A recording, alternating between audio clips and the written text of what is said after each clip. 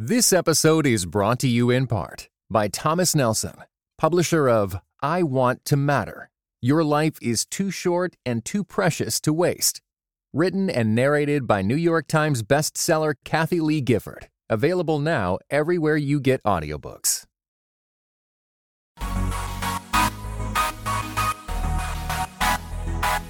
Dynamic voices for a diverse church. This is Pass the Mic.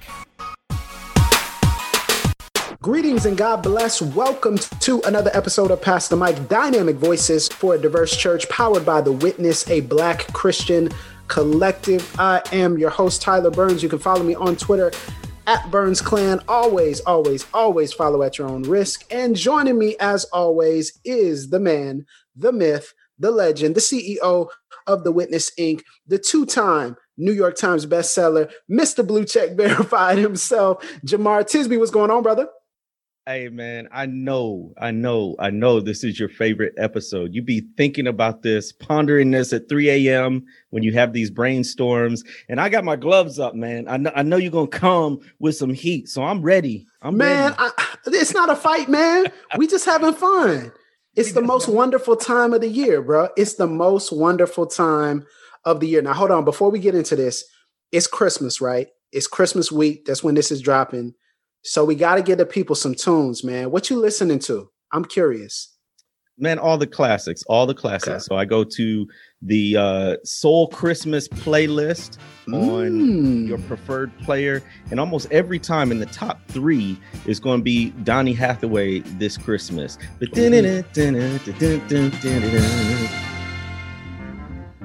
Hang all the mistletoe, I'm gonna get to know you better. This Christmas. Don't start singing. We're going to lose listeners. Don't start singing. Don't start doing it. I just wanted the tune to be in their head so they know what I'm talking about. So, yeah. Everybody know what they... Listen, if you Black, you know This Christmas. You don't know This Christmas, I got questions. What you got? What you want? Listen, okay, so I'm going to give y'all an old school one and a new school one. All right, so old school. Listen, let's go. The Fred Hammond Christmas album. Oh.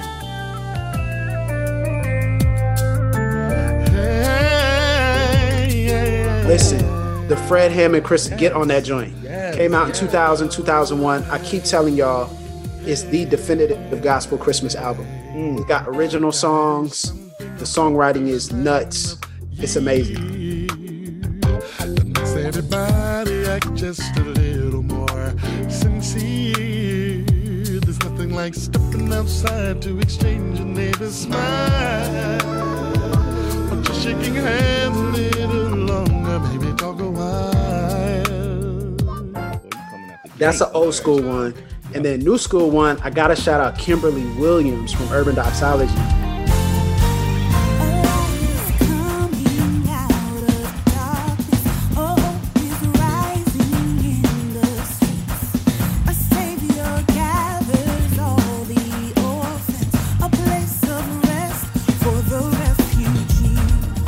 She put out an EP called The Gift. And yo, it's a little short, like 5-song little joint. It'll get you right. Okay. It'll get you right in the morning. So I'm throwing that. I'm trying to put people on. That's not even on my list. I'm just trying to put y'all on. I have so much consideration for y'all. I just want to put y'all on. That's a little amuse-bouche. See, that's your favorite word. If you use that word one more time, we got to tax you for using that word. Come on, man. But yeah, so check that out. Fred Hammond, that's for the old school vibes. And then Kimberly Williams, shout out to her for The Gift. That's been getting me right lately. So I got to shout out my people. Listen. You did too. I'm going to do one more. Okay, go for it. Taylor Swift had a Christmas prior to her pop days. Yeah. No, bro. No. Tell me you did not just do that. I did. Yeah. I ain't ashamed. No, listen, bro. We gonna be our full self on this. I gotta block you for 24 hours. We gonna be our full self on this. Don't hate. I gotta block you for 24 hours. Don't hate. I gotta block you for 24 hours. Man, that boy Let's get it in. All right, listen, it's the most wonderful time of the year. It is our cultural artifacts episode. No lie, it is my favorite episode of the year. You already know what time it is. Now, listen, if you are asking the question, what's the cultural artifacts episode? Well, this is what this means. When you say that, if you did say that, that simply means you're not from around here. You ain't from around here. And that's okay. You new to the Pastor Mike game. Welcome here. But you know. It's all good. You good in our hood. It's fine. The Cultural Artifacts episode is something we started probably about 4 years ago. And we just wanted to encompass the awesome things that we consumed in a given year. So this could be books, albums, podcasts, sermons, people, events, movies, TV shows, anything, personal things that you've experienced. But here's the kicker. Here's what makes our list a little bit different. It doesn't have to come out in the given year. It just has to be consumed in the given year. So if you read a book from 1965 and you enjoyed it, you loved it, it's on the list. You can put it on the list. It's eligible. If you discovered someone from last year, something from last year, 2 years ago, it's all about what got you through a particular year. Now, there's a couple of different philosophies to what we put on the list, as you'll see.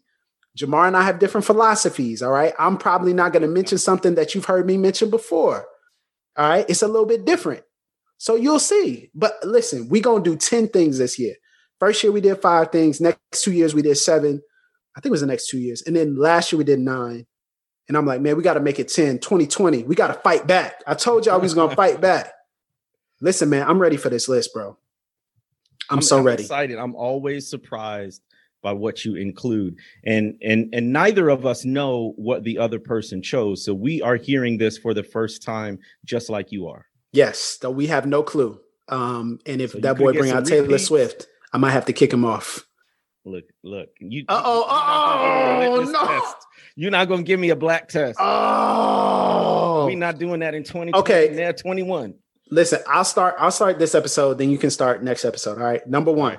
It's in no particular order. Okay. So it's not ranked. We just giving them as we feel. My first cultural artifact of 2020 is a heater. It's an album that actually came out this year. Might be number 1. Bang, bang. Natalie Lauren, Handle with Care. Oh, wow. Listen. Okay. Let me tell y'all something. This album right here, this album smells like eucalyptus. This album tastes like Granny's mac and cheese fresh out the oven. Wow. This album feels like your favorite robe after a 20-minute shower. This album sounds like healing, self-discovery, wonder. This album is vibes. Vibes is overused, but this album right here is vibes. Now, for those of you who are not aware, Natalie Lauren used to go by another name, and that's how she was popular with a lot of people. That name was Susie Rock. Now, Susie Rock was popular in the Christian hip hop scene. She was on Sho Baraka's albums, Lecrae's albums. And then she kind of branched out, went mainstream, and did some songwriting for some of the biggest hip hop artists in the world, nominated for awards, all that good stuff.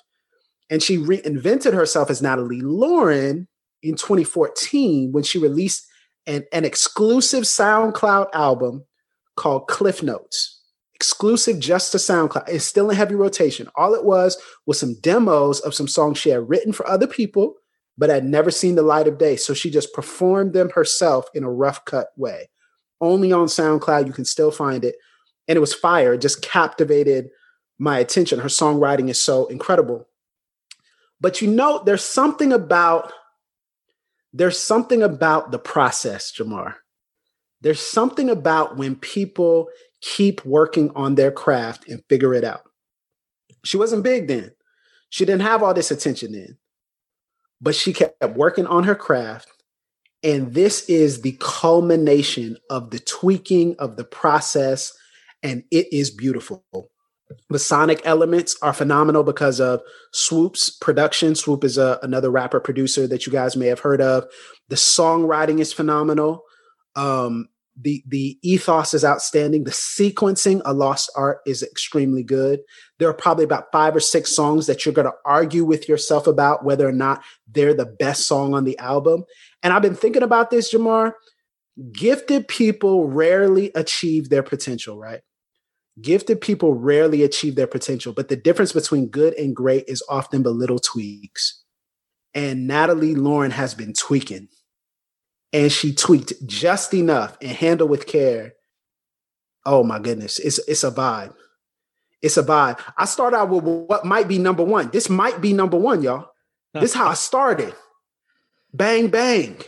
That's incredible. I just downloaded the album as you were talking about. No, hold up. You should block me because I'm a bad friend for not recommending this. Yeah, to you. you are. Like, I mean, what all this heat, all this fire, you contain it. You didn't even tell me. God Morning, Meditate, Get It Right. This is the number one Tyler singing off key in the car driving album. Like, I'm telling y'all, if someone followed me around while I was playing this album driving and took pictures, you can make a lot of money off that because it's memes on memes. I'm just eyes half closed. Just lose yourself in it. Listen. Okay, I gotta stop talking about it. Natalie Lauren, Handle with Care. That's my number one. That's my first one. Well, it fits with my first one because Natalie Lauren is a Black woman, and my first one is Black women, y'all. Okay. Black women. Right? Go ahead, shout them out. As a group, as a people, as wisdom bearers in our culture, Black women have done so much for us, obviously through the years, but we can just look at 2020. So the Witness team, the Black women on our team. Go ahead. Yeah. So much energy, so much creativity, so much wisdom. Allie Henny, Zena Jones, Shannon Polk, Shalise, you name it. We even got some new heat coming for you with some new staff, new hires. So within our own organization, they've been instrumental. But you can look at the political realm. Kamala Harris as the first woman and the first woman of color, biracial Black woman as vice president elect as we speak, soon to be vice president. Stacey Abrams holding it down in Georgia, pulling a grassroots movement of Black voters and organizing. Latasha Brown, who founded Black Voters Matter. All of these ladies, you can bring it down just to our network of friends, the ladies at Truth's Table. Come on. Fields making big moves. We interviewed Shaniqua. Shout out to Lisa, man. Ooh, they killing it at Jude 3. My. Shaniqua Walker Barnes, who we recently interviewed. It's amazing. Just go back and listen to the Black women who have been on Past the Mic. You can go more historical. Right behind me, you got Ella Baker and Fannie Lou Hamer. Come on. Activists, organizers. You got Black Lives Matter was again in the headlines all this year, founded by Black women. And then, of course, I've got to shout out my dearly departed mother, died December 2nd, 2020. I am not me without her. Without her, there's no me. And so Black women straight up and down the board, got to give it to the ladies. Thank you so much for all you are and all you do. You do too much. You do more than you ought to, but we thank you for what you do. Yeah, man. And I think it's just a perfect opportunity. We're not going to stay here, but I just wanted to, acknowledge the loss of your mother, man, and how you've navigated that so well with your family and behind the scenes. You've been walking through that for a while, and a lot of people did not know, and a lot of people were not aware, and we haven't talked about it on the podcast, but just want to hold space for that, man, and just let you know we love you. We've had these conversations extensively, offline, but man, just want to let you know we love you, and we're proud of how you're navigating this very difficult reality. Amen. I received that. Appreciate you. Man, that's good. Let's keep that theme going. Can we do that? Let's go. Okay. I'm going to share my number 2 or my second one. I keep saying number 2. I don't want people to think this is a rank list. Right. But it is a made-for-TV movie. It is the Clark Sisters movie. Oh. On Lifetime. Okay. Came out in April of this year. I know it's been a long year. Most of us do not even remember that it came out. Now, first of all, if you're asking the question, okay, who are the Clark sisters? Okay, again, you're not from around here. Not from around here. It's okay. It's okay. You good in every hood. You good in my hood. But they are the best-selling gospel group in the music world, sampled by some of your greats when it comes to Jay-Z, hip hop, R&B. Their style is copied by R&B artists. They are foundational gospel music artists, foundational music voices, phenomenal excellence, precision, and some of the most classic songs in gospel music history. Okay, so the director is Christine Swanson, And there are a lot of different ways this could have gone wrong. A lot of different ways. You think about Lifetime doing a gospel music tribute. You think about the fact that there are so many different layers to this story. You think about the fact that there's tension even amongst the sisters themselves, even now. There's a lot of different ways this could have gone wrong. But I think it went so well for three main reasons, 3.5, I'll say. The half is the Twitter conversation live was outstanding. Peerless. I hate it. If you missed it, I'm so sorry you missed it. It was phenomenal. Number two, I would say, or I guess this is 1.5 now, they clearly understood the intricacies of the genre itself. And one of the things that Twitter produced and that conversation is that gospel music is not a monolith. It is intricate. There are different levels, whether you're talking Kojic or AME or Baptist or non-denominational or holiness. There are different styles within the music. And they clearly understood and buttressed the intricacies of the genre. Number two, they really did justice to how big the Clark sisters were in that moment. They were massive. And people do not understand that. They performed at the Grammys, prime time, like in the 80s, right? We're talking like huge artists. And then I think the last thing I really appreciated was that they stealthily critiqued the Black church for misogynoir, for outright patriarchy, for condescension, and also the Kojic denomination for separating themselves from the Clark sisters once they got big and once they started to perform in mainstream venues.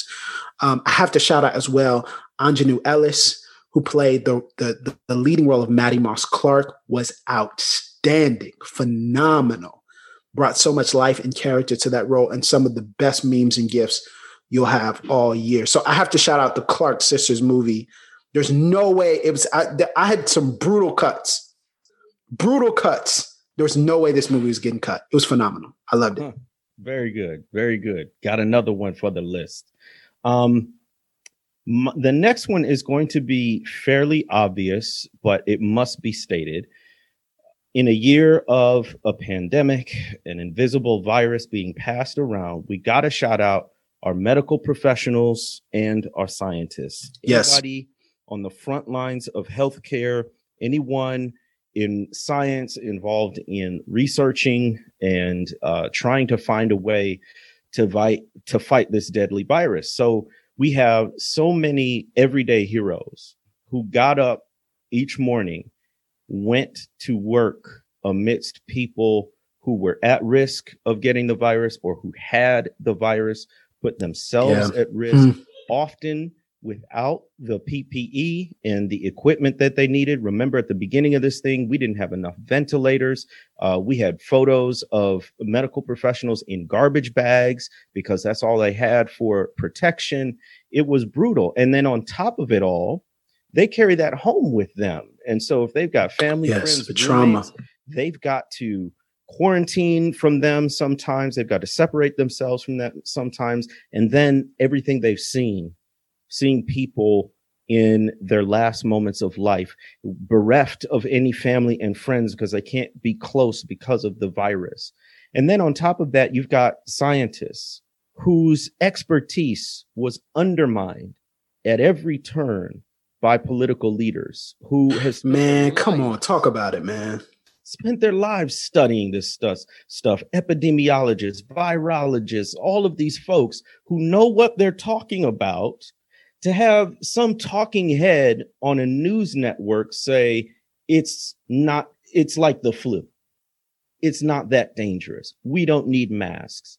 And then working round the clock to come up with a vaccine, which we got in record time and is even now initial doses starting to be dispensed. And then we always know, of course, these folks have family, friends, loved ones. You've watched them do their jobs in the midst of the hardest circumstances, loved them, supported them throughout it all. So shout out to medical professionals and scientists who are helping us get through a generational, epochal, devastating event of the COVID-19 pandemic. Yeah, man. No, I think there's no way around that. You have to shout out the medical professionals and those who are continuing to put themselves in harm's way. Okay, let's continue. More Black women. It's not even intentional. It's just everything I consumed this year. It's just, you got to shout them out.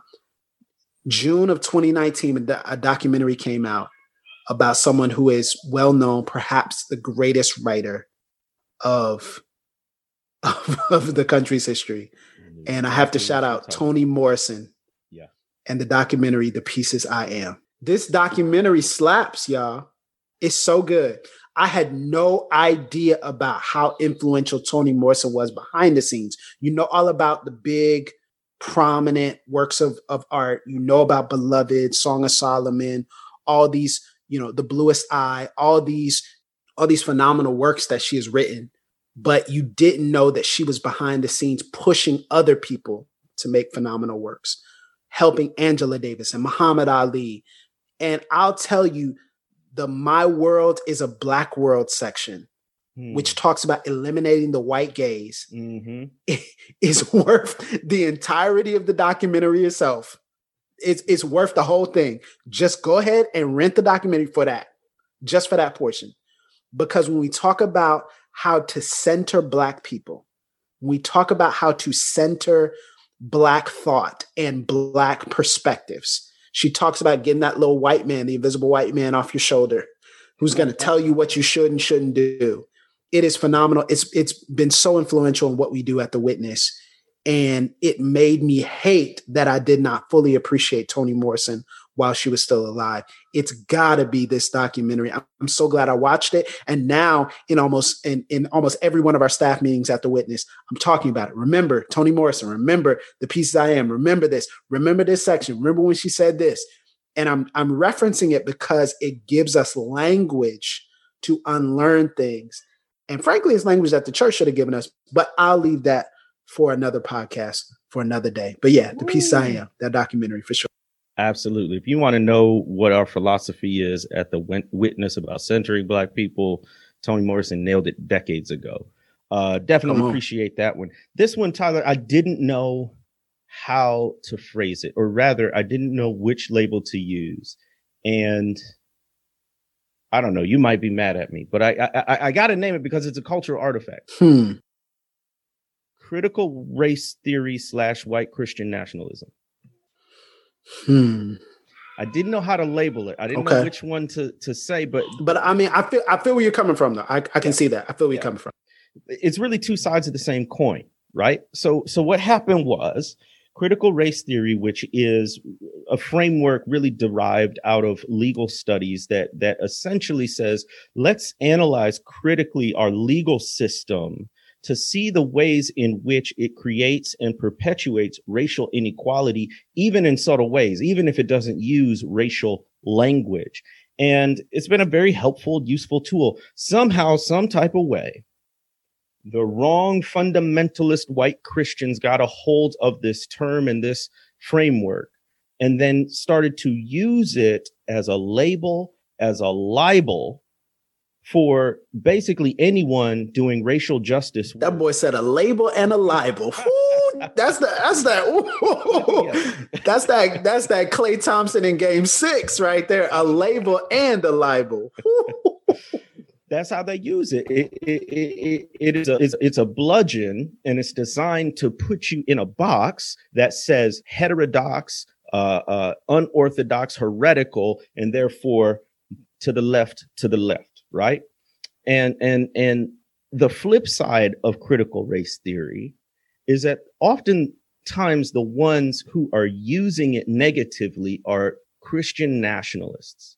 And I've got another one where I'll go into Christian nationalism more deeply, but it is more than or besides a theological allegiance. It's more of a political and a cultural allegiance to a particular conception of who's an American and who's a Christian, namely white Anglo-Saxon Protestants, your old school WASPs. But it is a powerful term because it actually, I think it's more accurate than white evangelical. Remember in 2016, we're all talking about white evangelicals and the 81% who voted for Trump. It's actually, I think, more accurate to talk about Christian nationalists because it transcends race and ethnicity. You know, all skin folk ain't kinfolk. So what do you do with the people who call themselves Christians but subscribe to these terrible ideas about race? They're Christian nationalists. What do you do? It transcends denominations, because what do you do with Catholics and mainline Protestants as well as white evangelicals who are all ascribing to similar ideas? It's Christian nationalism. It transcends age and gender and all of those things. So I say all that. The reason why I name it as a cultural artifact is not just because it was a big topic of discussion, but because it lets you know where people stand. Wow. Yeah, man. And there's so many things we could talk about with that. I think we're going to get into that. We're going to save that for some 2021. We got some 2021 heat for that. We got some bars for that in 2021 for sure. I'll just say this. There's a sifting happening right now in the church. Part of it is along this line of critical race theory, Christian nationalism. And I'm grateful because I want to know where people stand. And what we know and what we always say is that justice takes sides. You can't stand in the middle on this. And people are showing which side they're on when it comes to racial justice. Yeah, that's really helpful. Jamar, let's take a break here. Let's pay some bills, man. And let's be back. We'll be back in just a second with our last four in this section. This is just part one. We got a whole nother part next episode with more heat. But stay tuned right here on Pass the Mic. This is our Cultural Artifacts episode.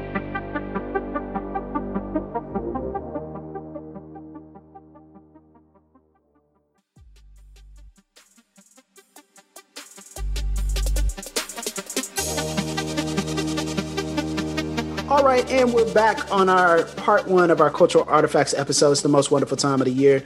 Y'all already know what it is. Jamar has given 3 so far. I've given 3 so far. We'll recap at the end, so stay tuned if you missed anything. But hey, my number 4. Let's go back to the music. Let's go back to the sound. Right on cue. That was great. All right, my number 4. Let's go back to the music. Let's go back to the sound, bruh. I feel like gospel music had a sneaky good year. And it wasn't a lot of the top artists did not release. It's a pandemic. It's a panoramic, as some people say. It's a pico de gallo. But here's the thing. I feel like what was released was really quality. And I have to shout out gospel music this year because they produced one of the best choir albums in a long time. And that is Choir Master by Ricky Dillard. Man. Choir Master by Ricky Dillard is that old school, foot stomping, head shaking, neck swinging, hand clapping, body moving, gospel choir music. It's peak of powers. And let me tell you how dope this is, because it's not just on the audio vibes, but it's also professionally filmed. So you can go on YouTube and actually watch the whole thing. Professionally filmed. It was done before the pandemic, for the panoramic. And it is outstanding. Let There Be Peace on Earth. Outstanding. More Abundantly medley. I'm telling you. Now here's the thing. This is True Blue. Some of y'all new here. So this isn't this isn't CCM. You got to recalibrate your ears. I'm serious. You got to recalibrate your ears. And a lot of people, they look at gospel choir music and they don't like it. And they presume something is wrong with the choir. Something might be wrong with your ears. Watch it. Your ears might have been conditioned to hear white Eurocentric approaches. So much so, this is what they get us with, right? If you repeat things again and again, that's wasting words. How many times have I heard that? Come on. That's wasting words. If you sing like this, a squall, it's coarse. It's coarse, right? That's culture. No, that's a lesser culture. Break it down. Okay. All of it. The sweat, the harmony, the precision. It's outstanding. Patrick Riddick talks about this, talks about some of the choir master techniques in the Voices of Fire episode when he was interviewed by our very own Ali Henney on the PTM feed. So you can go back and listen to that. Talks about some of the gospel choir kind of approaches and philosophy. But this album did it for me, yo. It did it. It hit me right at the right point when I needed to be reminded that there is nothing more healing than a gospel choir. Nothing. That's beautiful. See, you've been sitting on this the whole time. You ain't never mentioned listen, man, listen. You never mentioned it to me. There's a lot of, and there's some other gospel albums I could put here, but this is the one I wanted to put here. Be friends. That's all. It reset, it recalibrated my ears. It helped me. It was getting me free, y'all. And so I hope it gets you free too. Choir Master by Ricky Dillon. All right. This next one I've got is poignant, obvious, probably on a lot of people's radar. Chadwick Boseman. All right, brother. The brother died of cancer this year. What was so dramatic about it is he kept it close to the vest. He really only told a very close circle of family and friends that he had this ailment, that he was so near to death. He only let in a close circle of friends and family to see his suffering. He would oftentimes be in agonizing pain, even on movie sets, and still did his thing. And one of the things that I appreciate about him was he chose to chart the path of his professional career in service of the culture. So if you look at his roles, just to name a few, Thurgood Marshall, Jackie Robinson, he's in the newly released Ma Rainey film, King T'Challa, Black Panther, James Brown. James Brown. And I think that's what really did it is all of it collectively, of course, but most publicly and most popularly his role as Black Panther.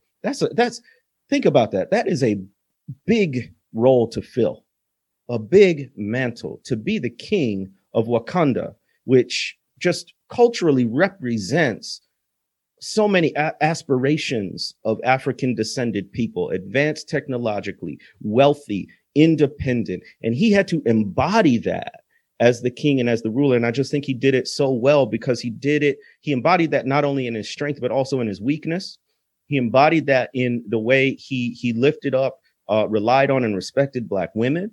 He embodied that in his heroism, all of that. And so to lose him, there are some deaths.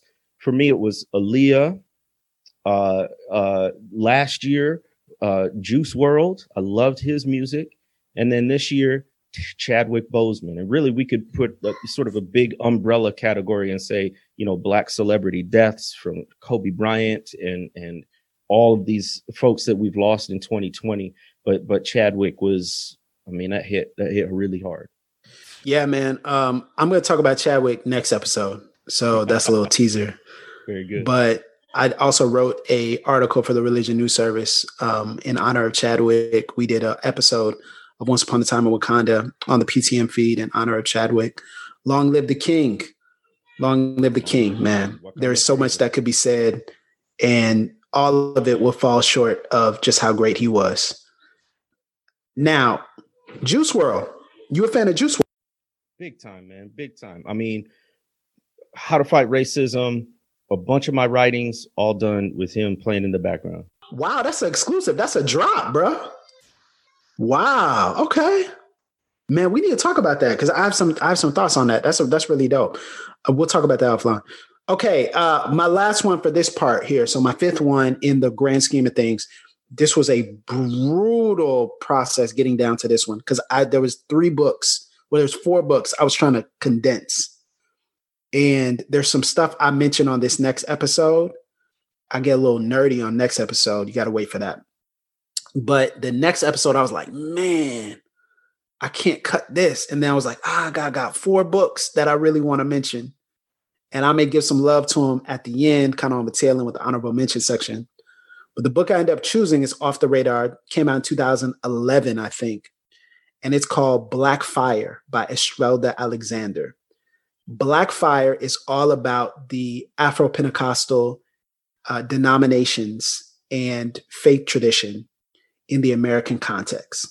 And Estrella Alexander is a scholar, a gift. She got her PhD from the Catholic University of America. She's a visiting professor in the School of Divinity at Regent University. She's also the executive director of the William Seymour Educational Foundation. And if I'm not mistaken, I think she has her own publishing house as well, trying to platform and give space to Black Pentecostal writers and scholars. And this is really talking about 100 years of the growth of Afro-Pentecostalism in the context of, American racism and white evangelicalism and all kinds of different things. She talks about what Pentecostalism kind of gained and was recovered from African spirituality, the differences between the oneness and Trinitarian denominations, Black Pentecostals in white majority spaces and white evangelical spaces, and some of the challenges that are being faced by a new generation of Black Pentecostals. Now, again, it was written in 2011, but she has other writings that she's written that really talk about some of the newer iterations of things and how they come about. But I had to, number one, shout out Dr. Estrella Alexander, but then number two, I had to put this book in because I'm going to be honest with y'all. A couple of years ago, I want to say it was on the podcast, I ran away from the term Pentecostal. I used to do that all the time. I was conditioned to believe by my education that Pentecostal was the more radical, undignified expression of continuationist perspective. And so, in the midst of all that, I was convicted this year and really the past 2 to 3 years, because I would not have survived 2020 without rediscovering and reclaiming my Pentecostal roots. Okay. I would not have survived. It was a recovery and a realization that all that I had been deposited in me in the Pentecostal part of my story still remained real and relevant to my understanding of God, my understanding of myself, and my understanding of the faith journey. So when you talk about the communal nature of worship, the fact that communal worship in the Pentecostal context is dependent not just on me getting what I need, but me coming in contact with what my neighbor needs and how my neighbor is experiencing God matters just as much as how I am experiencing God. Wow. And so we come together and we worship, but our worship is not for ourselves and it's not for a show. It is for the body. It is for the group moving together, which is why there is this push-pull. You don't know like I know what the Lord has done for me. Yet if you shout, I'll shout with you, because I shout in testimony that what God has done for you is worth shouting about. We talk about tongues and the nature of confusion within the empire. How the empire, isn't it something that the language that is used, the holy language that is used, cannot be detected and discerned by those who are not a part of the group? And the empire would like nothing more than to control the language of a marginalized people. Wow. But when they speak in tongues and the Spirit gives the interpretation, God speaks, and God speaking in that moment denies the power of empire to know everything that's being said, right? Because it's for the body. God is speaking in a unique way to us. It's things like that, man. My personal time with God, the physicality with how I preach, the physicality with how I live. It's been a rebirth. It's being born again. It's been phenomenal, man. And so there's so many books and scholars and people who have influenced this, but Black Fire was a game changer for me. It made me unashamed. All the things that white evangelicals said about us, they were lies. They were lies. They were all lies. So yeah.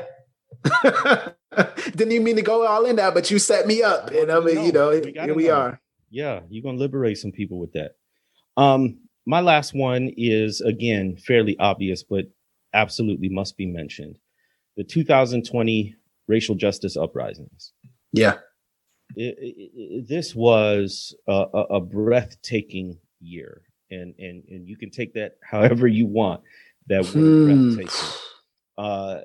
Man, that boy in his New York Times bag right now, man. Ooh.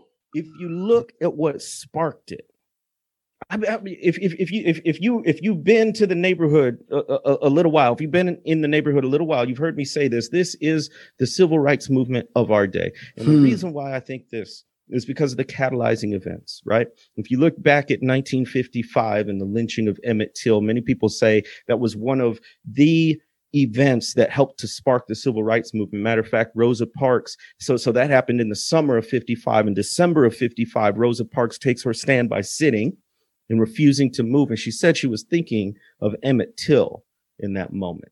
And in a similar way, we've had catalyzing events in 2020. Of course, the murder or the lynching of Ahmaud Arbery, being the wrong skin color in the wrong neighborhood, and white vigilantes literally chasing him down. You've, of course, got the murder of Breonna Taylor in her own home, no-knock warrant. One of the things that really gets me is apparently the officers were plain clothed.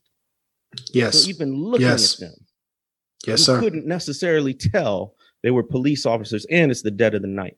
And then, of course, we get this horrific video of the murder of George Floyd, and those haunting words still echoing in my ears. I can't breathe.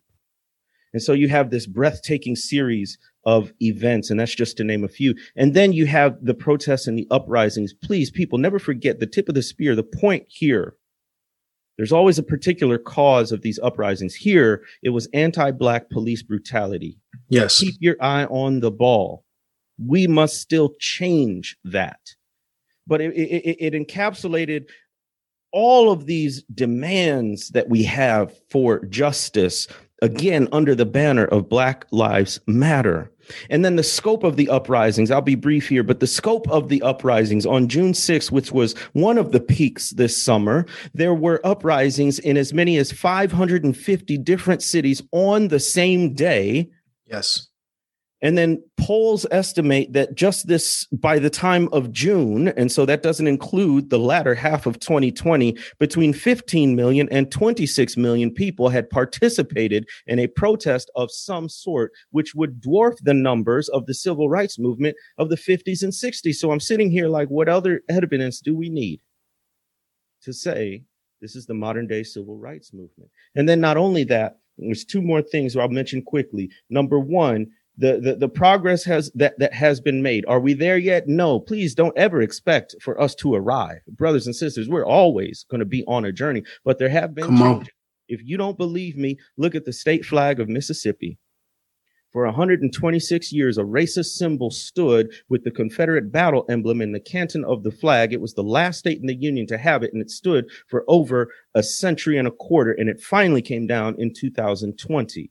We can point to many different evidences. I'll say one more. A movement is measured not just by its progress, but by its opposition. We mentioned earlier Christian nationalism. We've also got to mention white supremacist extremism. The Department of Homeland Security annually puts out a report called the Domestic Threat Assessment. And in 2020, do you know what is the greatest domestic terror threat in the United States? It's not Islamic extremism. Come on. They say. It's you know what it is. Immigration at the border. It is white supremacist extremism. It's the Proud Boys. It's these folks who wanted to kidnap the governor of Michigan. These are the domestic terror threats. And they have amplified their actions in direct proportion to our demands for racial justice. So I have to mention the 2020 racial justice uprising. Man, that's obvious. I knew that was going to be on the list. I knew, man, because that's so important, man. When you said in the videos and you started actually saying this long before, like this is the modern day civil rights movement. It's obvious, but it's also not. And I think you naming these things, you naming what's plainly before us is so important. And I'm glad you continue to name it. I'm glad. Let's recap, man. This is part one. This is part one. But mine, my 5 items very quickly. The album Handle with Care by Natalie Lauren, the Clark Sisters movie on Lifetime, the documentary The Pieces I Am on Toni Morrison, the gospel album Choir Master by Ricky Dillard, and the book Black Fire by Dr. Estrelda Alexander. And your 5, Jamar, so far. Black women, medical professionals and scientists, critical race theory / Christian nationalism, Chadwick Boseman, and the 2020 uprisings. And that's just part 1, y'all. You got to join us next week. You got to join us next week for part 2. We got 5 more. How am I going to cut this down? I got 12 more things. How am I going to cut it down to 5? I don't know. But you will find out on the next episode of Pass the Mic.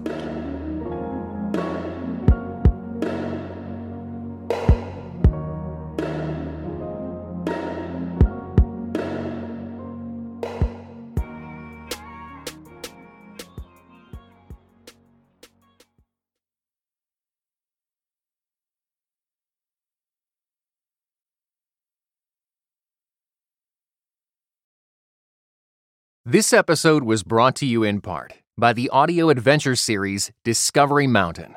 Help your kids fall in love with the Bible. Each true-to-life adventure story will draw them closer to Jesus. Visit discoverymountain.com/CT.